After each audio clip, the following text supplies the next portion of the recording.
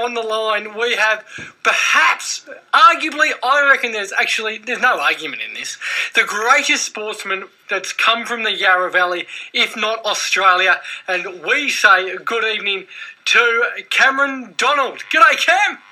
How are you, boys? Thanks for having me on the show. Oh, thank you for joining us and giving us some of your time. I mean, you're incredible. Winner of the Isle of Man. Sorry about that. The Isle of Man, which I'm yet to read up on, but apparently it's quite tough. Yeah, well, it's one of the world's oldest motorcycle races. It's the oldest continually running motorcycle race, been going for over 100 years. It's held on the Isle of Man, a small island which is between England and Ireland. It's part of the United Kingdom, but it's its own government, own country, if you like, and it's on closed public roads. So it's 67 kilometres per lap of closed public roads. So we reach speeds in excess of 300 kilometres an hour, and it's also classed as the most dangerous motorcycle or motorsport race in the world as well. So it's quite serious. Unfortunately, about 2 odd people per year lose their lives competing there, which is, I guess it's somewhere up there with sort of Everest for how many people lose their lives challenging their skills against the circuit. But for a motorcycle racer, there's no harder or more ultimate test of your skills than against that course. So it's a pretty serious place, but it's also hugely exciting and thrilling to race. Cam, it's Locke here. I'm so excited to be chatting to you. I really am. I am a big fan. Big fan. Thanks, mate. That's great to hear. I'm so excited. I think for me personally, like the first question, and I reckon you get this one a lot, what drove you to compete in the Isle of Man? Motivation, I've ridden bikes since learning how to ride, just down the paddocks of the family property in Warrandyte since I was a little kid, and always rode and then raced, and then, my father and grandfather, they all talked about this Isle of Man TT. It's because it was such an old race. They always read about it in magazines, and it was sort of like a bit like the holy grail of motorbike racing to go there and try to, take on that mountain course that they refer to it as. And I had the opportunity to go over and do a couple of races in British Championship. And when I was in the UK, I went over, the Isle of Man was on at the same time, so I went and watched a race there, and I was just like, this place seemed like nothing I'd ever seen. It was so fast, so exciting. I thought I have to try this. So that's what sparked my interest in trying, and then I managed to get myself a ride there for a team based in the UK, and went over there as a newcomer and thought I'll just do it once. Promised my family I'll just do it once just to tick the box, but I did it once and I loved it, and it got me going back, and I ended up racing there 10 times. So because they definitely all talk about it being addictive. I guess for me, like, I don't know, that moment that bloke taps you on the shoulder and you're off, what is that moment like inside the helmet, inside your visor? What's going through your head? Are you thinking? Are you not? Yeah, that's probably the biggest thrill, because, motorsport, you used to a mass start where, 40, 30 bikes head off the start line together. At the Isle of Man, it is a time trial. You head off 10 seconds apart. So, your times are combined as far as, you're racing other riders, but you're actually racing the clock. So you're out there just racing the course, if you like. And there's a real purity and beauty about that. You're just challenging yourself, your motorcycle, against this amazing course that goes from near sea level to 400 or 500 metres above sea level, 265 corners, closed public roads. Some corners are smooth, some are bumpy. So, the intensity of it, and of course you don't have a warm-up session in the morning or a siding lap before you race. They take the bike off the tyre warmers, full tank of fuel, wheel you up to that start line, and you just go. So, the intensity of it is truly like nothing I've ever experienced. And within 15 seconds of leaving that start line, you're nudging 300 kilometres an hour down a road with, bluestone curbs and 2 metre high hedges. Nice. The sensation of speed is, it's pretty exciting.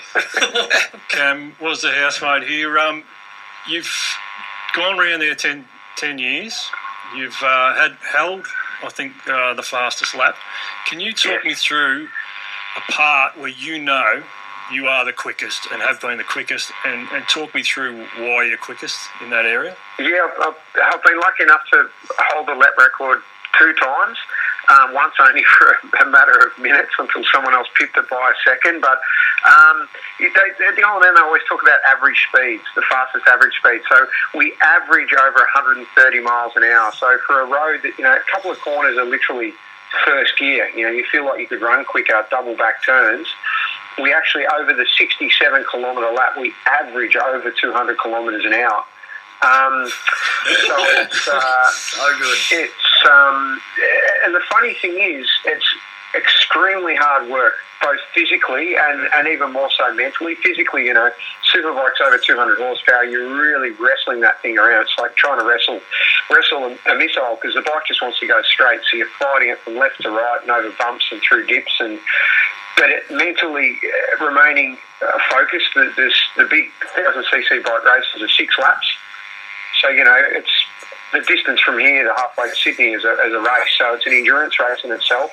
So mentally it's very hard to keep focused. But what I've found is when I've done my fastest laps, it sort of comes to you easy, if you like. And I hear that from a lot of sports people, footy players saying when they're playing their best game, it just flows. You're just at one with your sport, and it just it works, and it's not actually so hard. And it's usually those times you come back in and you're like, they tell you, wow, you've broken the record. And I'm like, it didn't even feel fast, And other times you feel like you're fighting and it's, I must be going quick because it's such hard work, and you're actually not. So it's all sports tend to be a bit like that. I think when it clicks, it falls into place. Have you found, like, when you're riding, are you riding for success, or are you riding to go fast? Have you got that sort of buzz in you that you need to fulfil?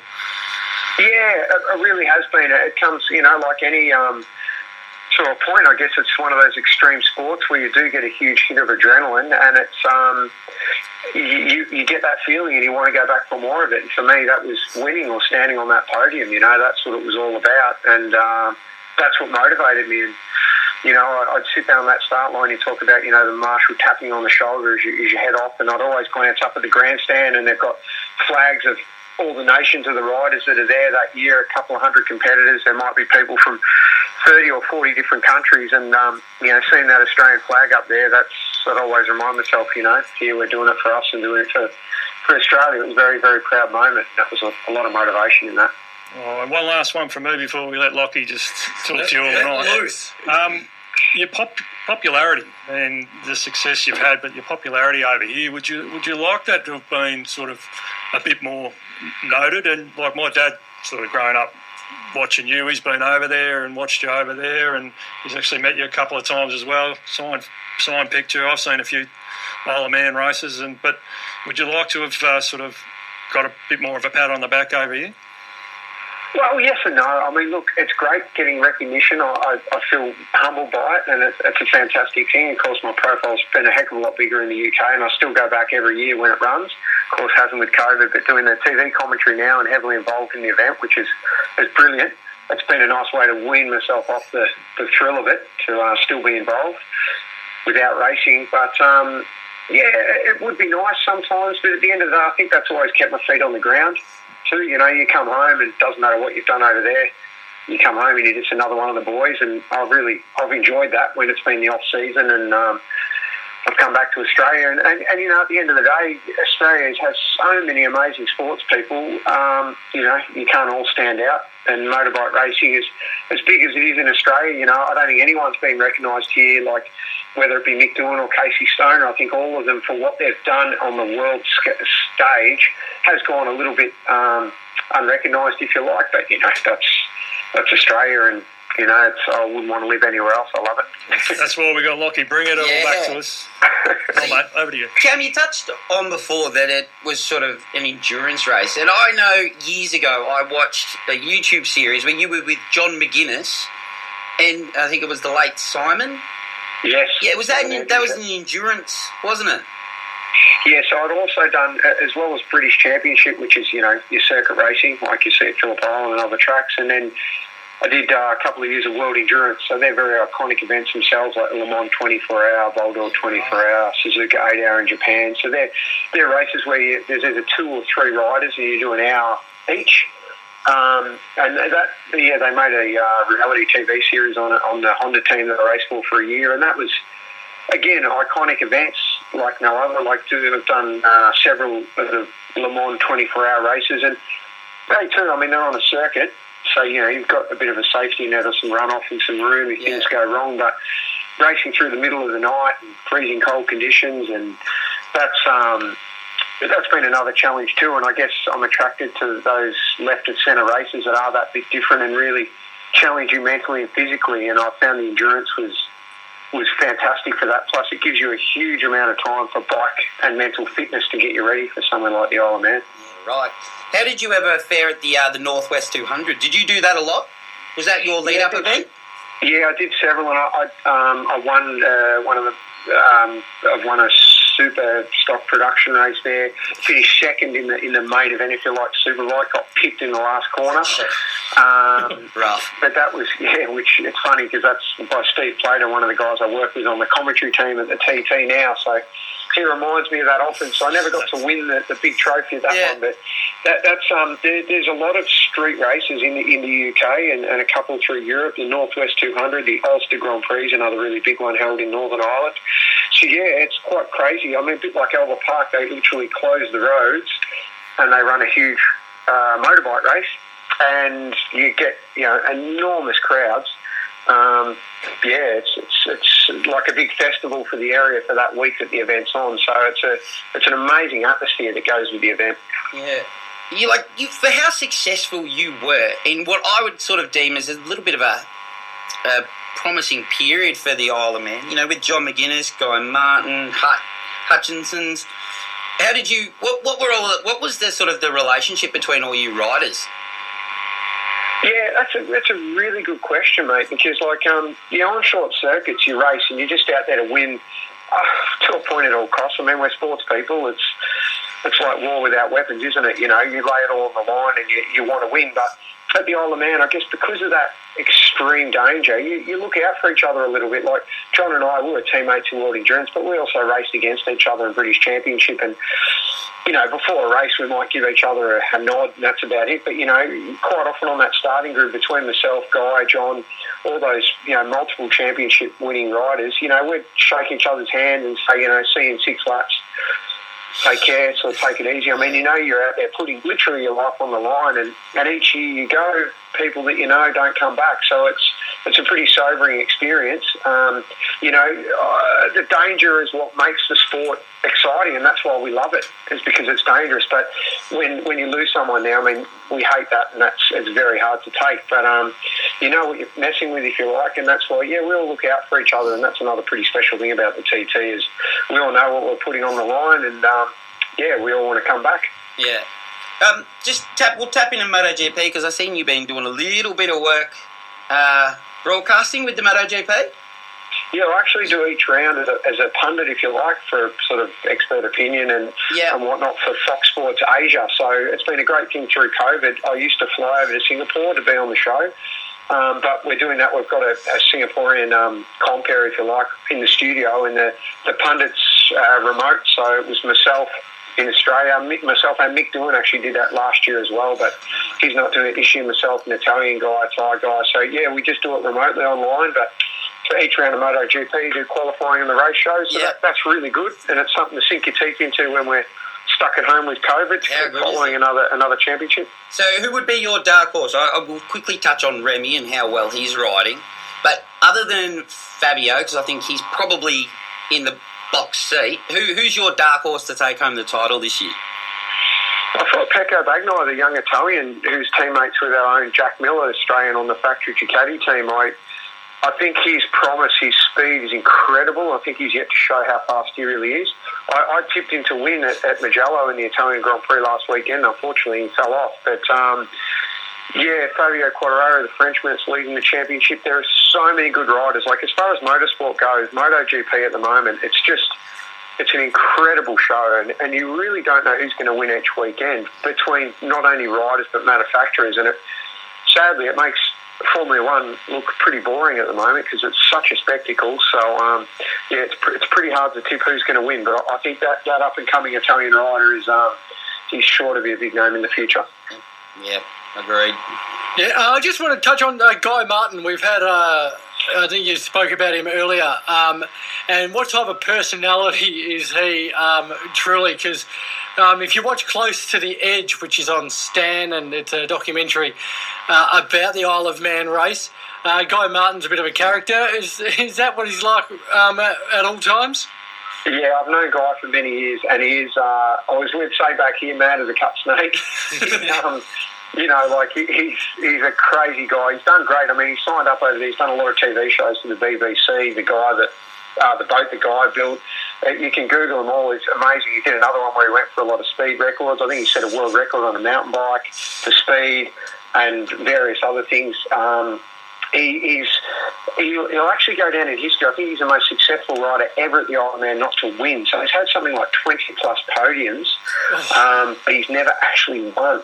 So, and of course, he's stopped racing at the TT now. So I know he said he'd trade every other podium just for that one win. It never happened, but he really is a character. To give you an idea, I rode for the factory Suzuki in Great Britain and still know the team management quite well. And when they signed him, they negotiated for payment, and he said, "I just want a Rolls-Royce jet engine. I'm going to put it on the back of a truck. I want that motor." And I remember the team manager saying, I just said in the meeting, "Well, that's fine. What does it cost? And we'll just give you the money." No, don't want the money. You just get me a running Rolls-Royce jet engine. That was his sign-on fee to race for Suzuki, and they were trying to track down a jet engine for him to put on the back of the truck to set a speed record. So, yeah, he's the real deal. He's a pretty loose individual. The type of guy that feel comfortable racing around the Isle of Man. Yeah, I guess so. Yeah, well, maybe. Yeah, maybe. Well, you sound quite normal, though. So. Yeah, I know. This is different. But anyway, Cam, we've got to leave it there, mate.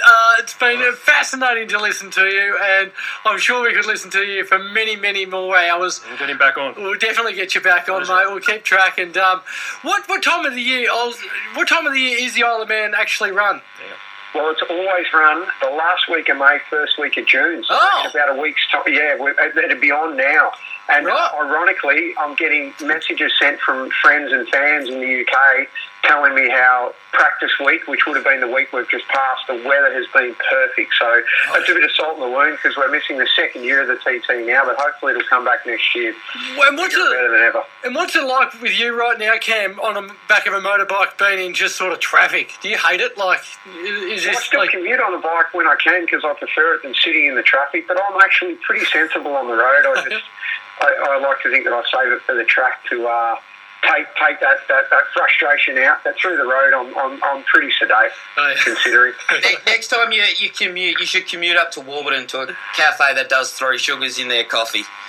I love it. Got some good friends out that way, so we do frequent the old Reefton Spur and ride over there quite often in the summer months. Beautiful. Lockie just wants I to would just chew your ear off. Yeah, no, Lockie just wants you to stop off at Three Sugars, which is a very good little spot in Warburton. But look, Cam, we've got to leave it there, buddy. But thank you so much for your time. It's been a pleasure, boys, and we'll see you on the road. Thanks, sure. See you, Cam. Cameron Donald, Australia's greatest. I could have literally talked to him for hours. Oh, sounds like. Listeners, do yourself a favour. Look up some docos on it. Go and when it's on next, have a look at it. It is crazy.